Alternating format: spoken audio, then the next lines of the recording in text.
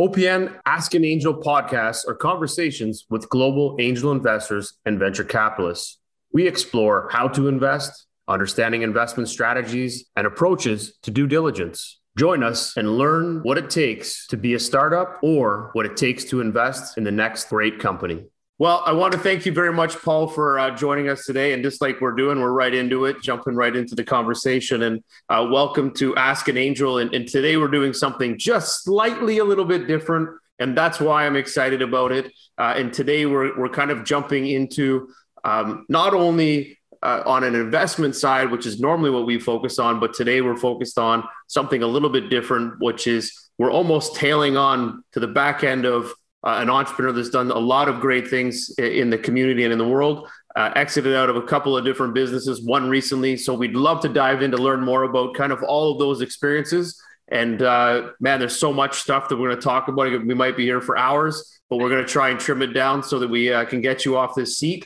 But maybe let's start by welcoming you. And maybe you can share a little bit about your past, maybe some of the present and where you're looking to go. And then one thing about you nobody will know.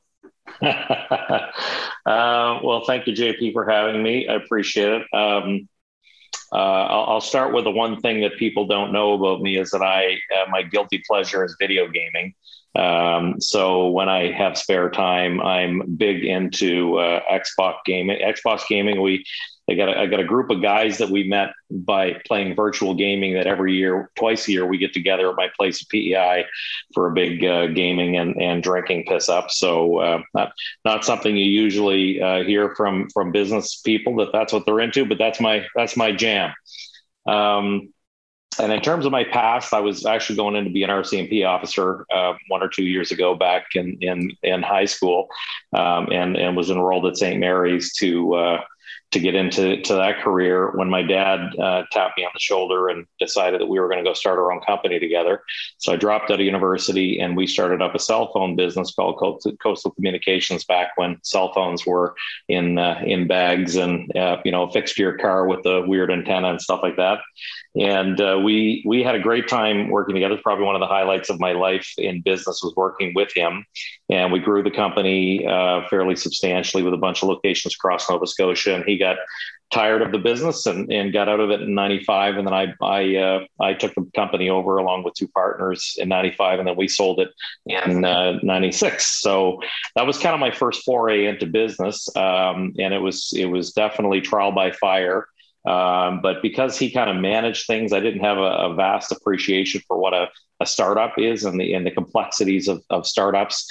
And again, not by design, I fell backwards into advertising and marketing. So I opened up a company in 97. And at that point, I'd spent most of the money that I got as any 23-year-old would, burnt through it, did a couple smart things with it, but a lot of stupid stuff with it. And went to the back of this carpet cleaning warehouse and started up an advertising agency called Extreme Design Group back then, which has had multiple iterations over the years. We ended up in 2000 becoming an advertising agency from a design shop after spending quite a bit of time in Toronto meeting with all the key influencers of marketing and advertising like Paul LeBlanc, Frank Palmer, and Alan G, and a number of other kind of titans of industry back then. And I became fascinated with advertising and really focused on doing great work from the Atlantic region. And we very quickly, from 2000 to 2005, became the biggest agency on the East Coast, or certainly the most reputable agency by virtue of the work, and started up an award show here, which still exists today, called the ICE Awards. And then I moved to Toronto in 2008 and 2007, just before the sub-debt crisis, which was amazing timing, and opened the office there with no staff and no clients, and forged through a very, very troubling period of, trying to sell marketing services during I was going to say pandemic, recent term, but during a sub-debt crisis and a hollowing out of the market, survived that. And then when I came out of that in 2012, I just said, I just want to be involved in different businesses. I felt like I had done as much as I could do within the advertising business. So I issued some stock options to my partners, and who are incredible people that ran the business day in and day out. And they took the torch and ran it. And I went out and got involved in a dozen other weird things that have absolutely nothing in common. And that the last few years, to sum it up, I've bought and sold metal fabrication companies for food processing equipment, alcoholic beverage companies, clothing companies. I invested in telecommunication infrastructure companies, which I'm involved in a few of those right now, even to this day. And then I started up a company called Seventh Wave Capital, which is a company that's kind of my more recent manifestation, which invests and takes minority interests in companies that have entrepreneurs that really desire scale but don't know quite how to do it and what levers to pull, or lack the connections or lack the M&A expertise to grow and scale their business. But we're not closed to full-scale buyouts or facilitating management buyouts or buying out companies entirely. There's 5 deals we're looking at right now to buy out companies entirely and put a jockey in there to have them run it and scale it that way. So that's kind of what I've been doing recently. So that's the quick and the dirty. I love it. That's awesome. Well, man, there's so many places to start, but I think the first one, because you did say the first thing you've done was that you're a big gamer. So one, amazing, and kudos to that. I'm also myself a big fan of the gaming industry, and have been for, I can't even remember how many years now it's been since I was a kid. I'm a PS4. What was your first console way back when? Oh, we've had PS2s, the Commodore 64s, all, you name it. We had my brothers and I worked on every piece of hardware you can imagine way back in the day. So I was redoing, 60 hertz PCs, i386, you name it. Like, I've had now today it would seem like archaic junk, but back then, man, I probably had more boxes in my office, in my room, and just stacking and building off one megabyte and 1 gigabyte drives, and it would have been 56K memory, like just everything you could imagine, just, all over it. And see, I would predate you, JP, because I had a VIC-20 to start it all. We did have a VIC-20. Did you? Okay. Yeah. Commodore 64 and my father had the VIC-20, and that's the first one we got to learn off, and then they went to the Commodore 64.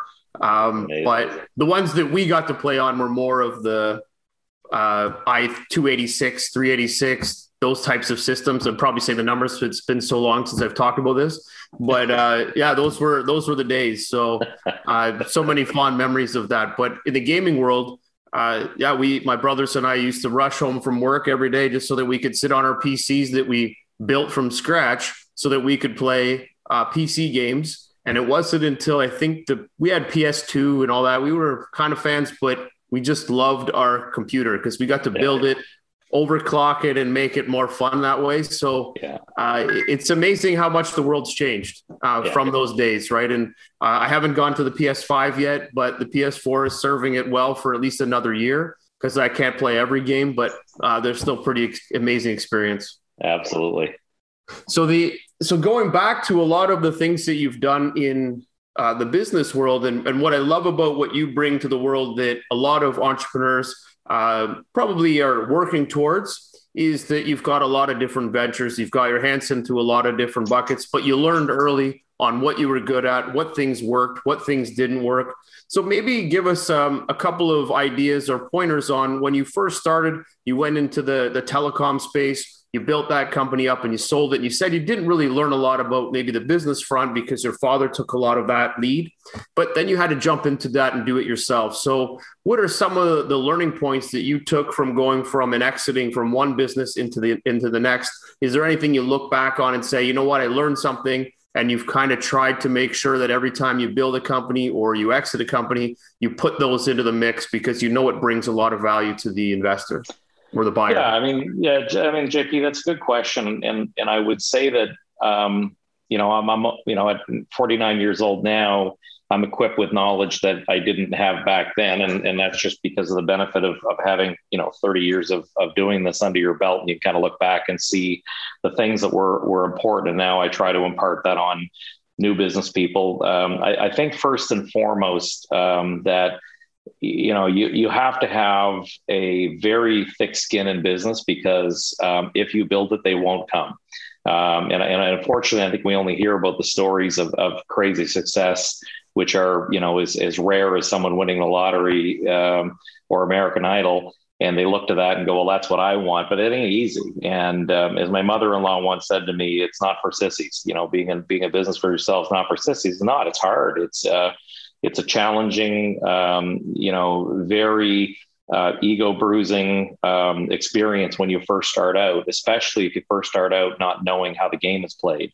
And, and this is, again, every business is different. So sometimes what I'm about to say doesn't apply to tech-oriented business where, B2C and your market is North America. So, what I'm about to say is not universal, but for the businesses that can grow at least in some form from brute force in the beginning, your network's critically important.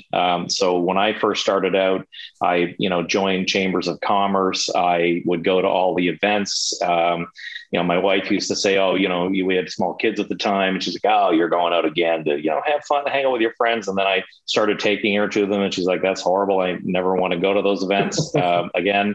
And but I would go there and you'd meet a whole bunch of people, and I joined boards of directors just to get exposure to different people and create membership, go into membership associations, and I think your network is of critical importance. I was mentoring someone this morning, and I think that people who are younger than us are growing up in a different paradigm where everything's digital, including relationships. And the way I see it is that relationships are very physical. They exist over coffees. People want to help you because they like you, and it's very hard to be liked when you live in a digital universe. The other thing that I did in my early career, which has been revolutionary for me, and probably the one thing that has been the biggest thrust to myself, my family, and my business career, is I joined YPO, which is Young Presidents Organization, and anybody, they've got a fairly difficult barriers to entry, but if you get in, it is a phenomenal organization. And there's all kinds of other manifestations. There's EO and McCain Institute and Wallace McCain Institute, McKay Institute, and there's all kinds of other different iterations. But those organizations exist to help entrepreneurs on a very lonely and very perilous journey. And it's kind of a peer support group, where you sit once a month and you exchange ideas and vulnerabilities and strategies, and everyone's basically in the same bucket as you are. And YPO for me was revolutionary in my career. I'll look back, I'm still in it today, and will be in it for a lifetime. It's been the greatest relationships I've ever had, the greatest wisdom, the greatest care, the greatest advice. So I guess all of that to say that for me, the composite is network. Build a strong network of people who you can learn from and grow with and tap into as you want to grow and scale your business. So I'd say that would be the first big bucket. And then the second big bucket is just brute force, like just hard work and hard thinking and weekends and evenings and all that stuff. And it's funny when you become successful, a lot of people look at you and say, well, I want your success. And I would challenge them back and say, well, do you want the life that I had to get it? Because it was hard. It was 7 days a week and pouring in evenings and weekends. And, though I don't have to put that much time into it anymore, that's what it took to get there, unless you're either lucky or you really played the game well. But for the most part, for the companies that are aspiring, it's a disproportionate amount of effort, and it's a very thankless role. Not everyone's going to sit there and pat you on the head and go, wow, what a great job you do every day. Really, thank you for that. Other than my wife, who's been a great supporter of my dad until he passed away. But for the most part, you don't get that. And it has to come from within. And then you've just got to be really good at rejection, right? So there's just a lot of people that don't want what you have. And you gotta stay persistent and be more adamant than the other person. And I would say the last thing that I'll just throw in as the bonus round is, and maybe this is just from 25 years of being in the marketing business, but truly differentiating who you are as a business is usually something that people will do because they have to check the box. Oh, did we do a marketing plan? Did we go through a values exercise? Blah, blah, blah. At the end of the day, I think Simon Sinek says it the best. People don't buy what you do, they buy why you do it. And I think that if you can understand why you're in business and your purpose in business, and then build the business around that purpose, you'll attract like-minded people. You'll filter clients that don't fit the mold. You'll engage the ones that really do. And the same thing with staff. And that purpose becomes an incredible motivation. And for us in the agency, when I was in that life, it was to do great work. It was all about, we thought that great work stood a better chance of getting noticed than shitty work did. And as a result of that, we attracted a bunch of people, clients that we thought, sang from the same hymn book joined us. We ended up doing great work. It perpetuated that. Next thing you know, we were creatively the most dominant agency. And I think that's where the explosion came from. And we had a ton of fun doing it, where a lot of people just go into business for the sake of being into business. And I think that's a big miss. So those will be the four things off the top of my head. I love it. Those are great. And there's a few things that I'm going to pull out of that. And I love the hustle that you've put into that. And maybe that's in the networking side, we'll put /hustling, because I really think that a lot of these things that you mentioned, which are super valuable, joining like chambers of commerce, getting in there and meeting people, especially they're going to be new people. They're going to be people that are going to be interested in you if you show that you've got interest in them. So there's a lot of things that you can really drive into that. And I enjoyed that your wife eventually dug in to find out that you were right. This wasn't the hustle she was interested in. So it is a hustle. At the end of the day, it really is. It's you have to get out there and shake hands, kiss babies, and all of those things that build community, but also get people in behind what you're doing. So I think that that's some fantastic understanding and learning that I think in the digital world, I don't think it's going to be avoided. I think it's going to be needed to do that. But I think a lot of the time people don't realize what it takes to build a company. They don't understand what extra effort you need to put in. So while you're kind of going through these, and you mentioned the coaching side and you mentioned a couple other elements, but the one I want to touch on is you mentioned, and I hear this a lot, is it's lonely at the top. So maybe you can define more of what that lonely part means. And then what are the things that you do to keep that less relevant, and that allows you to kind of grow and get out into that community? What is some of the advantages that you have from the networking side, or how you've structured your businesses to kind of avoid that? I know you mentioned the YPO, but what are those other things you're doing? Are you out golfing every day, or is it, how do you build that structure in so that your business grows and you feel just as completed at the end of the day and not overstraught because you're not talking to people or meeting people? Yeah, and that's a good question. I have to reinforce what I said earlier, because I think it's the top question by a long shot, is to find a network of people that you can kind of bear all with and share your vulnerabilities with, and feel comfortable in a confidential environment to express that you don't know what to do and you need some help, because a lot of people don't. And what I find is, when you don't know what to do and you're stressed about it, usually you do nothing, which creates a glass ceiling, right? So you get stuck on a hamster wheel. And because a big decision is looming, it's better not to make the big decision and go, like Bill Murray, go back into Groundhog Day, and every day looks like the same day before. And all of a sudden 2 years go by and you're like, how the hell am I not growing my business? Well, it's because you're not making the big moves that businesses are required of you to get there. And having a network of people that you can bounce business plans off and who've already done it before, and have the wisdom to carry and they care about you is critical. And finding that wherever you can, I think, is really the order of the day. The second thing that I would say that can either come from that or in another place is to find mentors, right? Why bother going through a maze and hit the wall yourself when you can go to somebody that's already been through the maze and tell you to take a left turn here and take a right turn there. And look, there's no playbook that's perfect by any stretch. But there are certain things that are just kind of universal truths that some people who are really successful can just quickly say, this is what you need to focus on if you want to grow, right? I always see businesses as, levers. One of my business partners in the agency had a really good way of saying it. Like, there's levers that you can pull to make money or make margin or create efficiency or grow your brand or whatever. But a lot of times people get so fixated on working in the business, they don't know what working on the business is anymore, right? The business runs them. They show up every day because there's a mountain of work in front of them, and they become a slave to the business that they created. And I think it's really incredibly important for people that have growth desires that they understand that there is a big difference between in and on the business. And I know I'm going in a different direction here, but I'll come back in a second. I think this is an important point, that if you want to know where your time is being spent, there's a really easy exercise. You go into your calendar and you create buckets of time.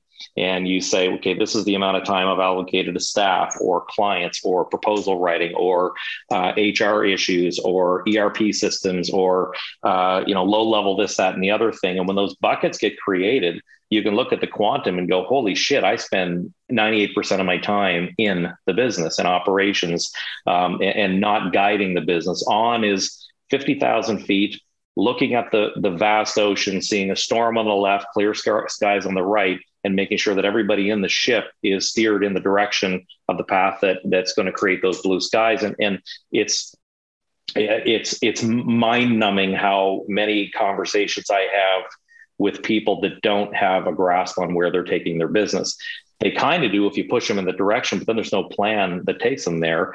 And I think largely because they don't have the confidence in the plan, and they've allowed themselves to become a slave to the business operations. And as a result, their business is destined to be, stuck in neutral for 5 or 6 years. And that's not what anyone wants. So I think the mentors in your life can, if they care, can look into your business. And if you're being vulnerable and honest with them, they can look at your business and go, wow, you're really, missing out here. And there's gospel in, real wisdom in an hour-long conversation with someone that understands how your business operates. So I'd say that would be the second piece that would really help people.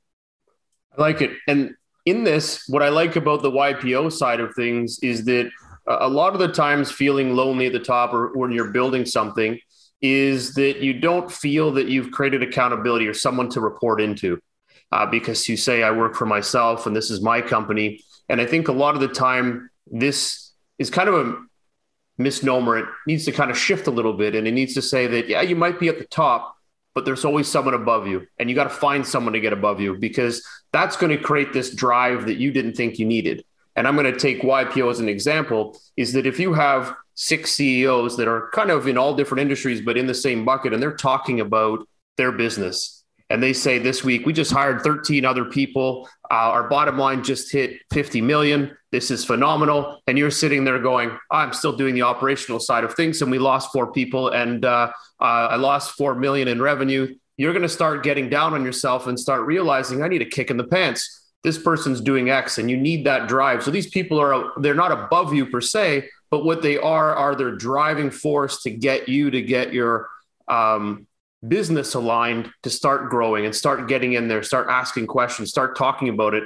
And I think that peer group would really drive you in order to come into the next meeting. You've got something positive to say. You've got some direction that you can throw out there. And that's what's going to help you start to change the way you're seeing your business, because in a way it's competing, but it's in a good competitive mode, which is you're working within a group and you're all trying to appease and approve each other. And that's going to come by having these people in your mind sitting above you so that you're reporting into them by making sure that you're bringing lots of positive to the table. Yeah. And I would add one thing that's only been a recent epiphany over the last years. I would say that was true for the majority of my time in YPO. And I remember when I first joined it, someone warned me, hey man, for however much you're going to make in life, understand someone's always got more. And it was a really interesting insight that stuck with me because I met some very, very profoundly successful people in my life, and some of them were in my YPO forum. But what's interesting is you get to a stage in life where I was hustling constantly for the sake of hustle and building, And I remember when I very first started my company, my wife, who used to do our accounting, was like, man, you're always stressed out. Like, when are you not going to be stressed out anymore? I'm like, if I have 10 grand in the bank, cash, I'm going to be good. And then I get to 10 grand and then the bookends change and all of a sudden I'm happy. And I'm like, she's like, what's the number now? It's 100. When I get to 100, I'm going to be super happy. And then to get to 100 and you're not happy. And then it's 1 million. And then you're not happy because always the quantums all change, right? And with scale comes scale responsibility. But in all of that, you're extracting, wealth, and you're trying to figure out what life do you want this business to afford you? Because my recent epiphany is that I don't need 50 million in the bank to be happy, because there's a never ending. So you'll just get to 50 and then 175. And when you get a little older in life, you start to get comfortable with the lifestyle that you have. And by the way, you're not leaving anything on the table. You're just saying, I don't need that much more. Now my attention is turning to how can I help other people, and how can I grow other entrepreneurs and help them see the light? Because if nothing changes for me at this moment in my life until the time I pack it in, I'm really, really good. And I've never been able to say that before, because you've just been in this dog chasing the car mode. And then, at some point you catch the car and you're like, wow, you're happy and life is good. And even though there are people around you that have got 50, 70,000 times your net worth, there's stuff that I have, which is happiness and contentment, and great marriage and great relationship with my kids, and a wicked bunch of friends that I hang out with, and a social life that is not married to the job. That not everything's apples and apples anymore, right? So there's that as well. And then all of a sudden, I'm the one giving to people that have, that are 10 years my senior, that have got a work ethic of 80 hours a week and have got, $400 million in the bank, but they're perpetually not happy. So who's better off at the end of the day, right? So there is, and so the counseling goes beyond just how much money and how much success you have. The counseling actually goes to happiness and life enriching, opportunities. And are you really happy in life? Which I think is the big question that business only plays a fraction of.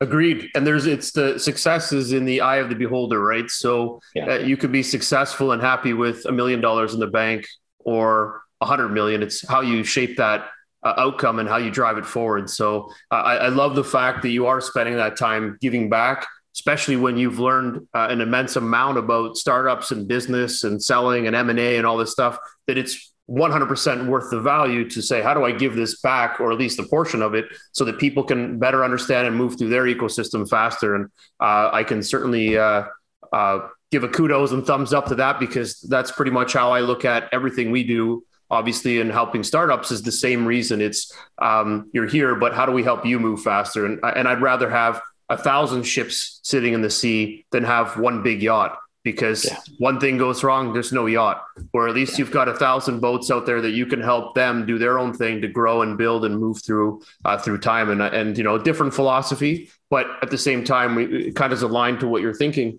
And there's one thing that I can pull out of all of that, what you just shared, and it comes back to this famous word that almost should be in every entrepreneur's dictionary, which is passion.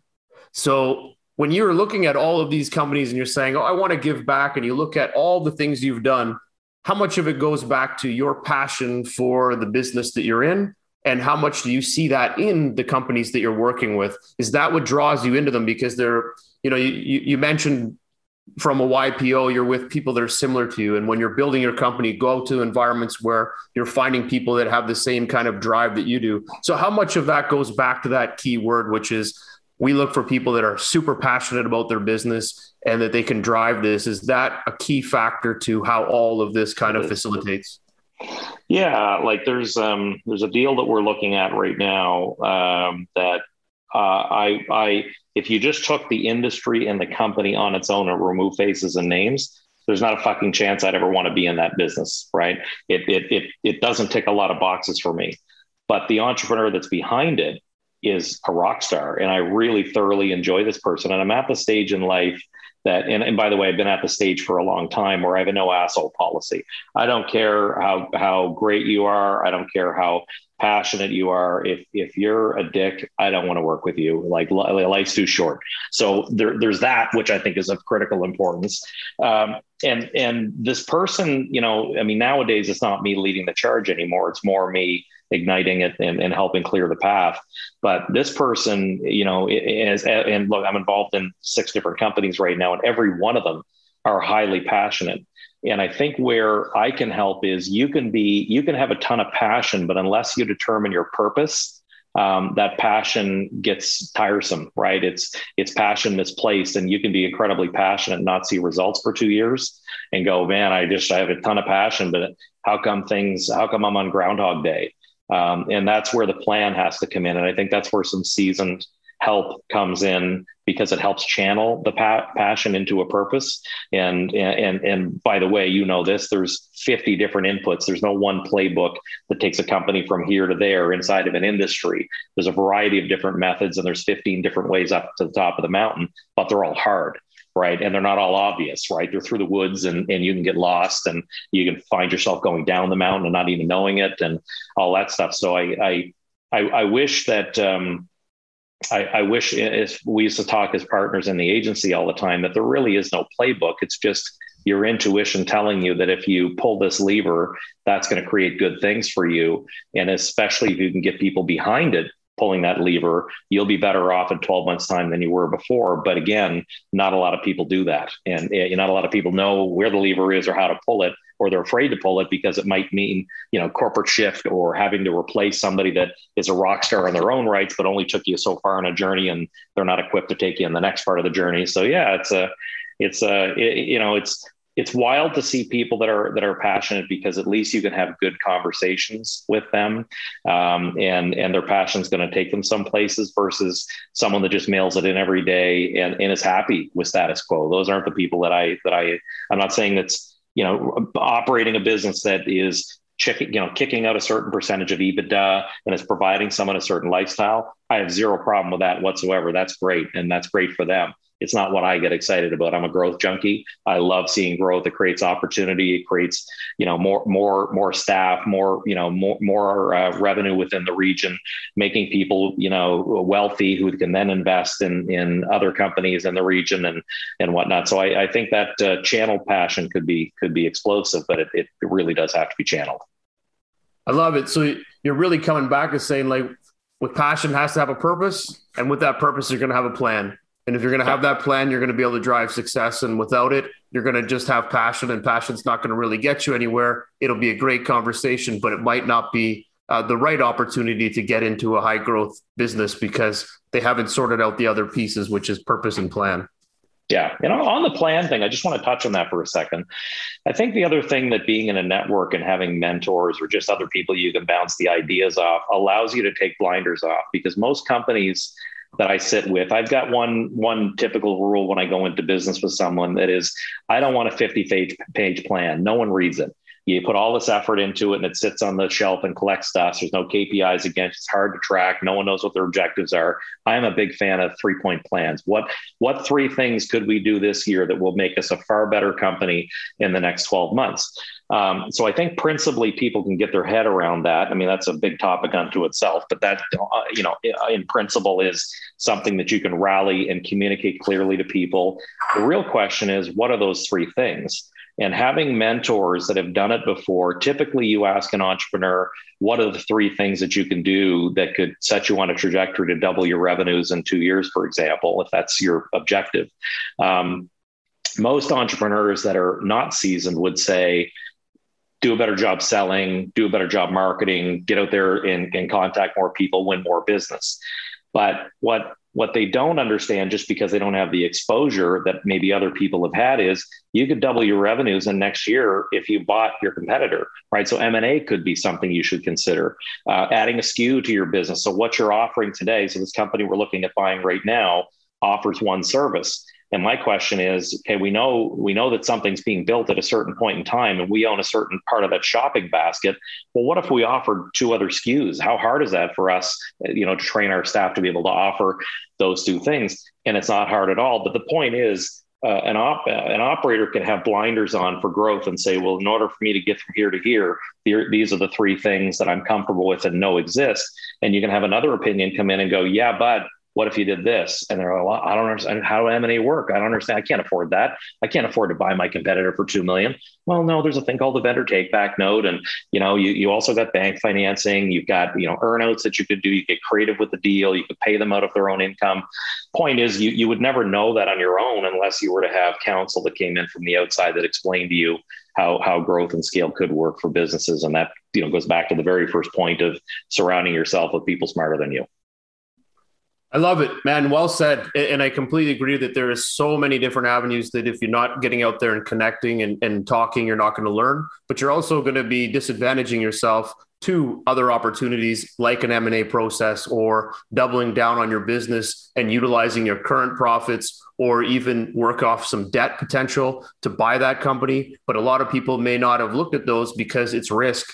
And, they risked already the first 3 years of building this company. And now they're kind of in a more cushy spot and they're afraid to risk again because they know what they lived through for the first 3 years. So sometimes it does take a little bit of a handhold from somebody that has been doing this, but is also doing this in a larger scale. And that brings back that comfort level and gets you back into the more aggressive seat. So it's good to hear that there's other investors out there and business owners that say, you know what, this is how you run a business. And these are the things you got to look at and explore and always be tackling the market. Don't let the market come after you. Go after the market.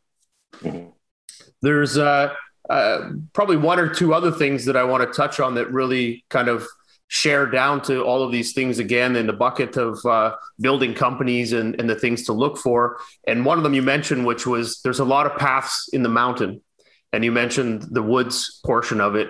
And I love to use the analogy that building a company is like climbing a mountain, even if the image is right behind me. But and the reason why I say that is because at the base of the mountain, there are many, many paths that you can take to get to the base of the mountain. And you're going through the woods, you could get reversed, you can get taken over, you can stop to eat and forget that you were on a trail and go home. But at the end of the day, when you get to that mountain, there's probably 2 or 3 ways up. And you have to start to figure that out. And that's where you're honing in your business and you're trying to make your way up to the top. And I love the fact that you said, really, when you're working through this, there's a million obstacles that you're going to face. And when you're working your way up that mountain face, you got to kind of figure out, start to isolate where you're going to go and put that plan into action and start getting insights from everybody, because the only way to get to the top is going to be if it is money or if it's resourcing. You really do have to challenge yourself and challenge your executive team to be able to figure out how you can keep summiting that mountain. I would also add, JP, that there's a lot more competition at the base of the mountain, right? The fit and the unfit, everyone can get to base camp. You can get lost on your way to base camp. You're going up because the mountain's not that steep. And as you get to higher altitudes, there's a lot less people that are fit enough to scale it and bring people with them. And I think that's a bigger challenge. And I guess my point to that is what the ingredients that took you to base camp and the techniques that you had to get you to base camp aren't necessarily the ones that will take you to the next plateau and the next plateau. And I think as an entrepreneur, what I've experienced is most people hit a glass ceiling. So, for example, I'll give you an example. You start off, a carpet cleaning business, and you knock on doors and you get a degree of success, and all of a sudden, the business gets so big that you're stretching 50 directions because you're cleaning the carpets, you're managing the people, you're getting your invoicing ready, you're dealing with the banks, you're doing all that stuff. And you forget what it is or don't know what it is that the business needs from you in the next iteration for it to grow again. And I'll use a different analogy. I'm a big, maybe it's because of my gaming background, but I always imagine business as a dragon. It's this thing that you're the custodian of. It's not you and you're not it. But your job is to feed it what it needs to be fed in order for it to become fierce and everything you want it to be. And I think what ends up happening is people end up feeding the same thing, and the dragon is just stagnant, and they lose sight of it and them. And the trick is to understand, what does it need to be fed at every life stage in order for it to become the biggest, most fierce thing it could possibly be. And that changes all the time. And the cast of character changes a lot. You may have somebody that's incredible shepherd of a certain division, but when all of a sudden, the business takes a change and you get an extra $1 million contract, and everyone's just, working harder is not the answer. So I always think, what is the thing that I love about the business the most that adds the most value? So that's a question every entrepreneur should ask themselves. What does the business need the most from me that I love to do? And then the next time you hire somebody, you figure out what is the 50% of the shit that I don't like about my business, because that becomes the job description for someone else to come in behind me, and it frees me up to focus on the things that I love. So I'll take it back to an example in the very first days of the agency. So when I was working out of my dad's carpet cleaning business with a plywood desk, because I burnt all the money up, and I was doing graphic design stuff, I discovered I had a problem, because when I would win a piece of business, I would then have to go in the shop and work on the business. And my gut was telling me this was a horrible waste of my time, because A, I sucked at graphic design, and B, it was a time waste that I would always go, God, if I could spend the same amount of time doing the design as I could do business development, how much bigger could the company be? So I took a leap of faith, and I hired my first persons. Grant Hillier came in as our graphic designer. And then I was able to go and do a whole bunch of business. And within 2 months, I was able to hire a second graphic designer, James Rothenberg, to do graphic design, which proved the point that if I can invest in myself to allow me to do the things that the business needs from me and clear my path and just focus on that the investment I'll get back after believing that I can do that and accomplish my goals will allow me to grow and scale. And you have to ask yourself that question every year, because too many people get sucked into the in, right? They get focused on dealing with people and HR and running meetings and doing project updates and meeting with customers and someone that's mad, or running a proposal, writing non-scalable things that just keep the machine going, versus what are the things that's going to really revolutionize the machine for it to grow and scale and for it to become bigger and all that stuff. And almost always it comes down to the entrepreneur, sadly. So not only is it a lonely job, it's high pressure, because the buck stops with that person almost every time. So in kind of tying that together, what kind of advice would you give to a founder that allows them to almost understand better of their current role and then what they're projecting themselves to be, so that focus stays in line? So you mentioned that, find the things that you don't like or the things you're not as efficient at and work to fill that role, which means you got to work the job and fill that in, which is great advice. So how do you envision or focus yourself to where you want to be? How do you get that founder to really realize that, they've got to hand things off, lose control, but stay in the zone of what's going to build your company? And what is that? Is that your best skill if you're a designer, or you are a best COO role? Like, what kind of thing do you think really delineates what that is? Well, I have two answers to that. And I have to say that both are, I'll forget. One is how you spend your time, the on versus the in. And the second is trusting people to be adults. All right. So I'll come back to both. So one is, if you can look at the course of your week and realize where you spent your time, that's a really good exercise. Every Friday, I look back at my week and go, did I move the needle or not? And you're not going to move the needle every day, right? Some days you mailed it in. It was a bullshit day full of meetings, and you walk away, and even though you were busy, you were ineffective. And I think most entrepreneurs and business owners or business leaders can walk away with a fair audit. And a lot of times they don't know why. And I think the reason why is, did you work on the business, or were you working in the business? And the people who can audit their time effectively and know the difference between on and in time are people that will inevitably grow their business, because they spend time thinking about strategy and operations and key people and top 3 objectives and what are my people working on? And if I set up KPIs in order for them to deliver against the 3 objectives, those are leadership qualities and leadership traits that I think are you can self-assess for, but a lot of people ignore and get stuck in the Groundhog Day thing. The second thing is empowering people. And there's 2 schools of thought, I think, in business. One is that you rule with an iron fist, and I create a culture where I expect people to, when I say jump, they say how high, and don't ask questions and just do what you're told and get stuff done. And I think those days are ending, right? That rule with an iron fist. And I think people these days want to feel purpose in the business and feel like they're contributing. So I have been, and I've questioned whether this is right. My whole career, I no longer question it, but I did my entire career, because my dad was much more rule with the iron fist. And that's what he tried to teach me to be. And it's just not in my DNA. And I think that's just a cultural divide between generations. But I'm much more open book.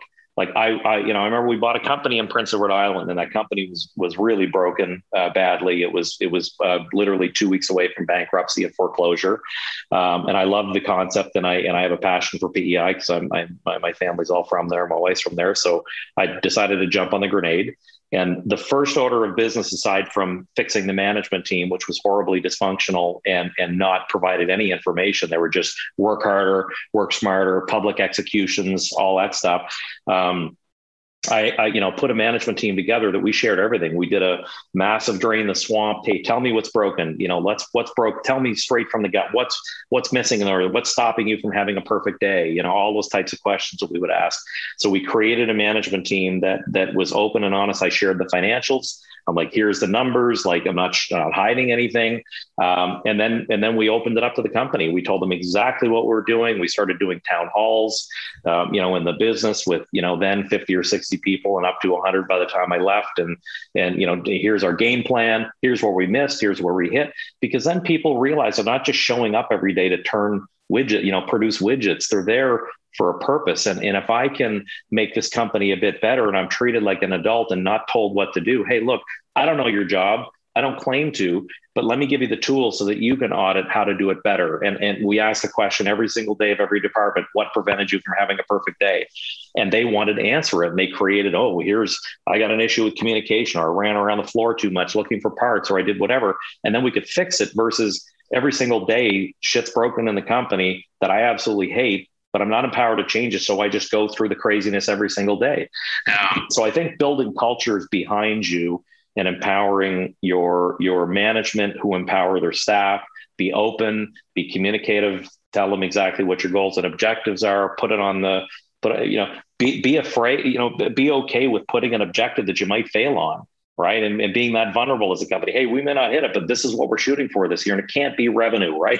No one cares about that as much. It's more, we're gonna add 3 new customers, or we're gonna pave the parking lot in the case of the last company we're in, which was a big deal because no one liked driving in it with dirt roads and potholes. So anyway, those are the types of things I think are important, but having transparency and letting people be adults, trusting that they'll make the right decision as opposed to rule with an iron fist and trying to control and command everything.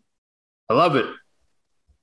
How do you move the dial, and are you on or in the business? I think those are a couple of key points that kind of summarize that. So thank you. That's amazing. And I love the idea of working with everybody, not over everybody. So working in line and sharing information and being really forthcoming and taking that spot where, hey, you know what, I'm going to say something, it may not work. We might do something, it may not work, but we're all in this together and we're going to kind of overcome this as a team and get that motivation back for why you're here, get that purpose back and work the plan and work the purpose. So I think that really kind of summarized a lot of that. And the last part to all of this discussion we've had is how important is the brand and branding yourself or the entirety of what you're doing? How important is that to all the things that we just talked about? I'm really glad you asked that, because if you didn't, I was going to offer it up. For me, it's I'm not going to say it's everything by any stretch, but it's a lot. And I do lots of seminars on this, finding your why, and it's directly from the Simon Sinek video. If you haven't seen the 20-minute, TEDx video that he did start with why several years ago, after being in marketing for 25 years, it's the best thing I could point anyone to that makes them understand the importance of finding your purpose in business. I would say that 85 to 95% of the companies that are out there do marketing and purpose-led, discoveries for the sake of doing it. Oh, we got to do marketing. So let's come up with our vision, mission, purpose statement. And then we're going to announce it to the company. Here's our values and our vision, our mission. And no one gives a shit. I was walking through a fellow YPOer's business, and he had a phenomenal job of renovations. It was beautiful, beautiful place. And he was like, "Oh, you're a marketing guy, Paul. I want to show you this." And he went over to some random desk and pulled this laminated vision, mission, values, card. It was all done up really nice. And I was like, I'm so excited about this. We spent a lot of time. We're thinking about what this means, and blah, blah, blah. And I said, okay, cool. And I put it behind my back and I turned to the person's desk and I said, hey, what's on this card? And the girl was like, I have no idea. I have no idea. And I think the point of it is don't just do marketing for the sake of doing marketing. People see right through that. Most of it's ignored. Everyone sees 5,000 to 8,000 messages a day. Purpose is a really, really important word. And I think it doesn't get the airtime that it deserves. So anytime I counsel companies, there's, a 3-circle approach. What does the world need? Which is of critical importance. And that is your world. So that is the customers you either serve or want to serve. What do they need? And not functional need, not, they need delivery of our products every day by Friday afternoon. What emotional need do you serve to deliver? And once you understand that, which is a very hard question to answer, you move to then what are you good at as a company, or should you be good at, or you need to be good at based on that answer that should create some overlap. And then from that answer, you go to what are you passionate about? And the passion has to come from what you're good at. And if it does, then those 3 things perfectly overlap. And in the middle of that is your why. Understanding that, and by the way, make it sound like a really easy process. And it's painful, it's frustrating. And if it was easy, everyone would do it. So very few companies do. But discovering your why as a business, which, sometimes has a hint as to why you got in the business to begin with. You had a passion for it, you had a purpose, but then business got in the way and life got in the way and everyone forgot about that. Now you're just in it to make money and make sure people don't quit or your customers don't leave you. But it's at one point of your growth, that purpose is what got you to a certain point, and then it got ignored. And if you can really truly understand your purpose to the point of it goosebumps, like your unwaverable purpose that no one can convince you otherwise is X, it's going to attract like-minded people who share in that purpose, and they want to deliver it every single day too, which will attract customers who value that purpose. And it'll also detract customers that don't want to share in that purpose, and that's okay too. As opposed to being all things to all people and nothing to anyone, you mean a lot to a segment of people that you'll protect and grow relationships with, and it gets overlooked a lot. And I remember in the business that we had in Prince Edward Island, it was a metal bashing business, so it was very difficult to ascribe a why. And I'm sure anyone that's a listener that's in a business that's more commodity based or more manufacturing based or B2B or whatever will discount this, and they really shouldn't. So we ended up coming with, we built food processing equipment for major plants like McCain and Lamb Weston and whatnot, conveyance, systems and all that.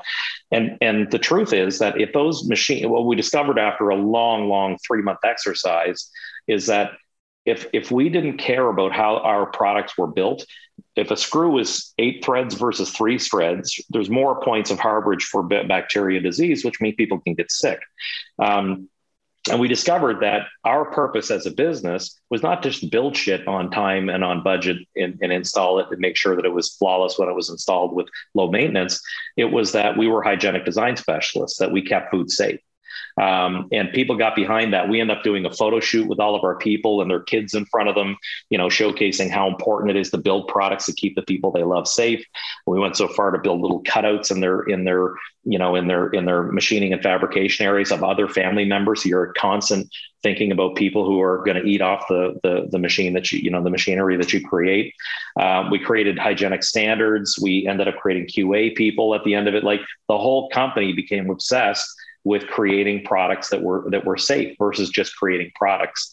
And as a result, 20 months after we bought the company, we got a knock on the door from another company that believed in that every bit as much as we did and bought us. And now the company grew from 100 people when we sold it to 200 plus people, a 50,000 square foot expansion. And that part of the island is absolutely ripping it because of that why. It was that purpose-led organization. So I can't speak enough about the importance of finding your true purpose in a business and making sure that other people are drinking the Kool-Aid with you, because that will answer almost every problem you have. What type of business should you be in? What type of SKUs should you be offering?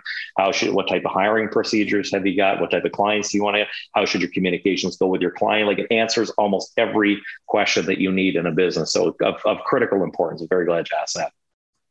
Amazing. Love it. So if you take literally the purpose and what you eventually, and this is so resonating. So when you take that purpose and you find what your purpose is, and you've allocated your time, your mind, and your life to this purpose, how much of the world will shift into that purpose with you because you're communicating it, because you're opening it up. And if you keep it closed off, how can people get into your passion and get into what you're trying to do if you're not communicating it, you're not opening it up, you're not out hustling it, you're not sharing it? People can't decide that they love what you're doing. They can't feel part of that. So it's so critically important that that passion is opened up, because it solves the why. And then other people are going to find like-minded people, right? Like if you're going to win the Stanley Cup or you're going to do something that's empowering, it takes a whole team to do that. And in order for that whole team to do it, they all have to get into the same belief system, and they'll have to get part of that passion, the drive to get to that end goal. So the faster you can open that up and create that collective drive, the faster you're going to get to that goal, and the faster you're going to get more people outside that spectrum. Like you said, the other clean tech company that came in and said, wow, you're doing what we're doing, we're buying you. The more of that's going to keep happening. So I think the whole message to all of this that I'm taking from everything we've talked about is that when you find that passion and you find that plan and that drive to where you're going, you're going to find a lot of people that are going to love what you're doing, and they're going to want to be part of it, because herd mentality says, if I like it, I'm in. Yeah. Nothing draws a crowd like a crowd. And the last thing I'll say is that if you don't get the goosebumps from it, you probably haven't dug deep enough. And if you do get the goosebumps from it, then it will become contagious. You won't be able to hold back from communicating it to everyone. The times that you waver on it and you feel like you're half pregnant with the answer is the time that it doesn't become systematic and people don't get intoxicated by it and don't, live it, sleep it, and breathe it. That's when you haven't gone far enough. So I call it the goosebump factor. When you land, you land. It's like love. You only know it when you're in it. And once you found it, it's something that's timeless and something that's contagious, but it takes a lot to get there, and it's a very difficult exercise, but it's worth it in the end. Well said. Well shared. We're going to transition quickly now, because I know we're kind of getting up to the time, and I got to get you out of that chair. So we're gonna do two last things. We're gonna get more personal at the end, but the last question, only because I love a good story. So, and I know that being on the East Coasters, you guys love telling great stories. So I'm looking for this heartfelt, entrepreneurial, oh my God, I can't believe we had to do this. We made it happen, and it really took it over the line. And this was probably the most exciting moment that you've had.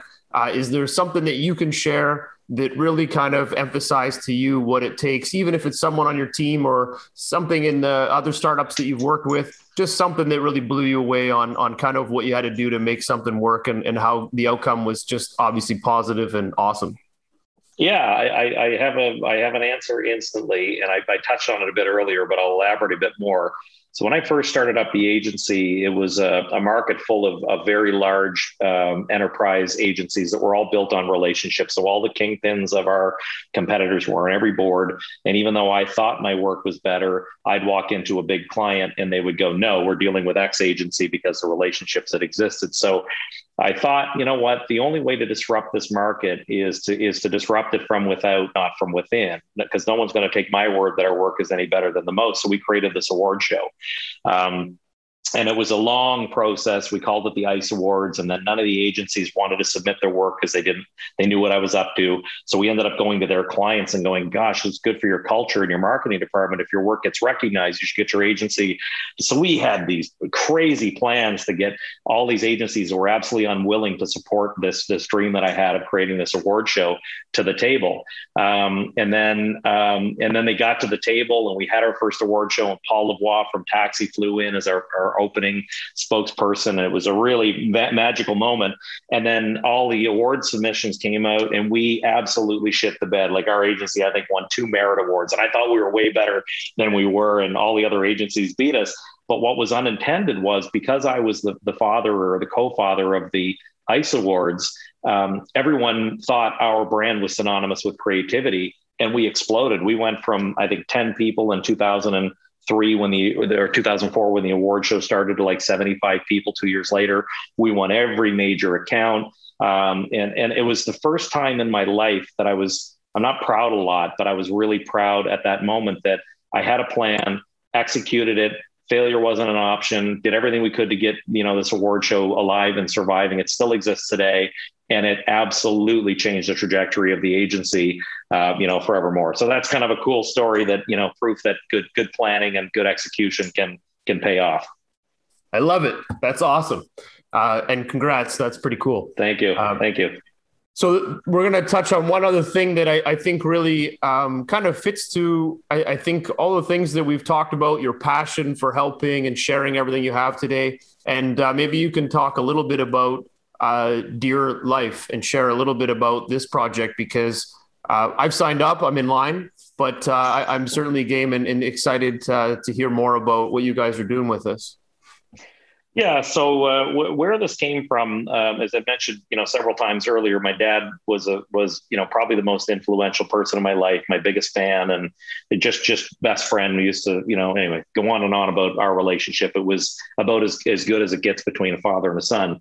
And he was great to my kids, and we'd go to Florida every year for 3 weeks. And it was just a fascinating time. And he was amazing. He was a hard worker, became an entrepreneur late in life, had a brutally hard upbringing, put into the Catholic, education system, and, all of the crap that goes along with that, and a lot of poverty when he was young, and came out just an excellent guy.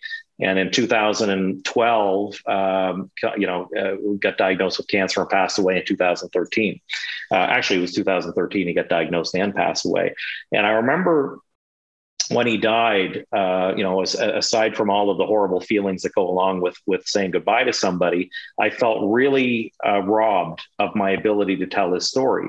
I mean, what tools do you have even then and now? You got YouTube, you got, the shitty obituary sites where you can do a data dump of all the pictures and well-wishers, a ghosted Facebook page, which no one knows what to do with after someone dies. And ever since 2013, I've had this desire to do something about creating the story of someone's life, the high points, not eating yogurt for breakfast and being pissed off at Donald Trump, but the stuff that really were life-defining for that person. Because everyone, Ancestry is a really big brand, but what's missing in Ancestry is the color behind who those people were, right? I can tell you who my great-great-great-grandfather was and where they lived and where my descendants were, but I can't tell you anything about who that person was. And I just feel in a digital age where everything's captured digitally, the fact that there isn't an outlet for something like that is almost criminal. So I sat on this idea for years, and I was far too busy doing a whole bunch of other things to actually act on it, because if you're going to do something, do it right, as my dad would say. And then when the pandemic hit, I found myself with time. I was looking at a bunch of deals, and they all went sideways because everyone was terrified to do anything, and I was terrified to buy anything. And I'm like, you know what? I have time, so I'm gonna put a rock star team together. So I ended up going out, using all my connections, finding the best co-founding CTO, found UI, best using the agency's resources, find the best UI people, the best programmers, full stack developers, all that stuff.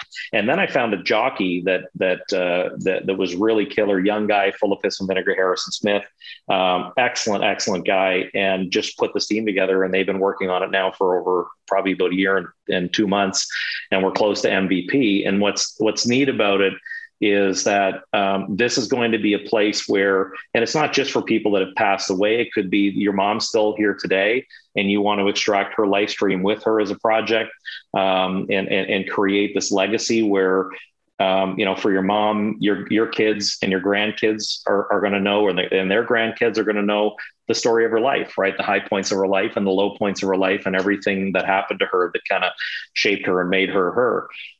So it's kind of one of those things that it's almost like a gift that you're giving to the world. So it's exciting to have something like this as a gift that you really, really believe in. And so far it's resonating with everyone, because everyone who goes through what I've been through is like, yeah, you're absolutely right. It's almost criminal that we don't have a way of storing people's life stories. So that's one very personal to me.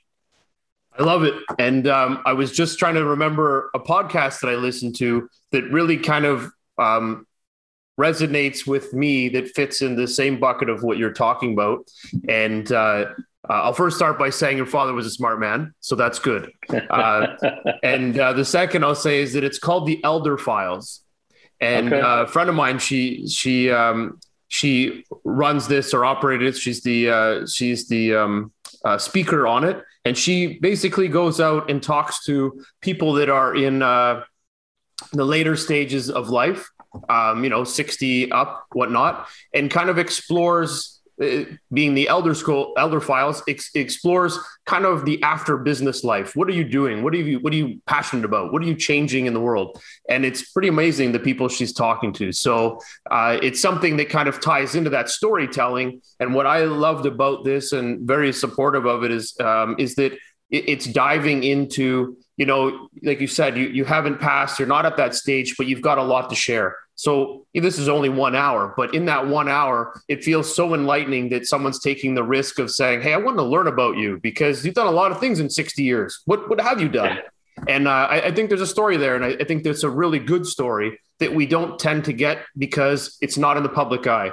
But, they could have been a civil servant for 50 years. But what did they do as a civil servant? There's still a lot of value in that. And we don't sometimes look at that. We only look at Elon Musk, and owns 6 companies, and he's sold another house. Really doesn't make a difference to my life or my time, but that seems to enthrall me, versus someone that spent 50 years in civil servant work doing something amazing that we didn't hear about or know about.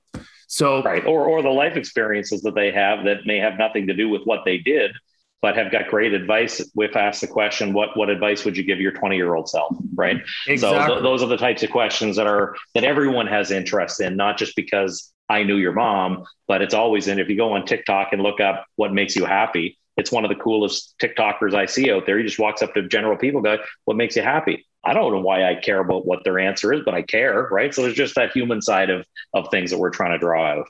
I love it. No, it's a great project, and excited to see where you guys take it.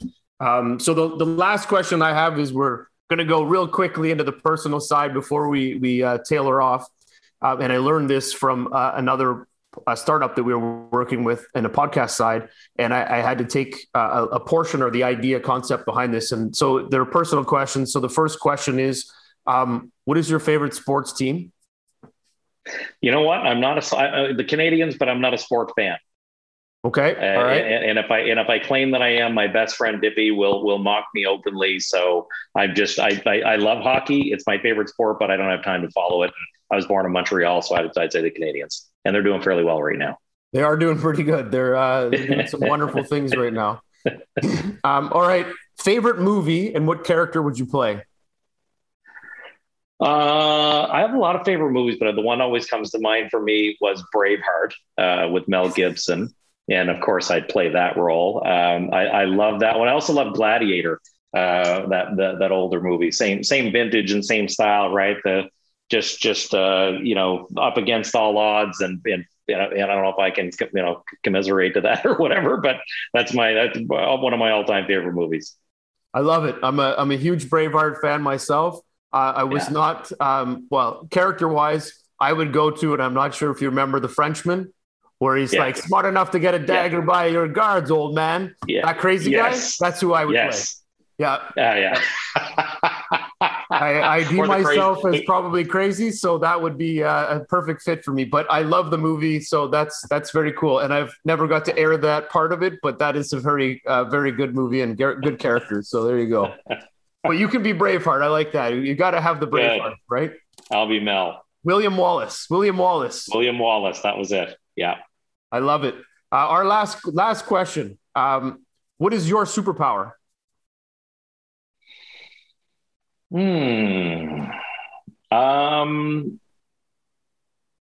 Probably not caring what other people think at this stage. Like, loved karaoke parties at our house. And a lot of people like, you're a business guy. You shouldn't be, you shouldn't be putting yourself, I'm an idiot, and I'm happy with being an idiot. And I've lived my life being an idiot, and I'm comfortable with being a jokester and loving having parties and having drinks with friends and caring too much and telling people too much. And it's worked for me my whole life. And I guess my superpower is just brutal honesty and being a goofball.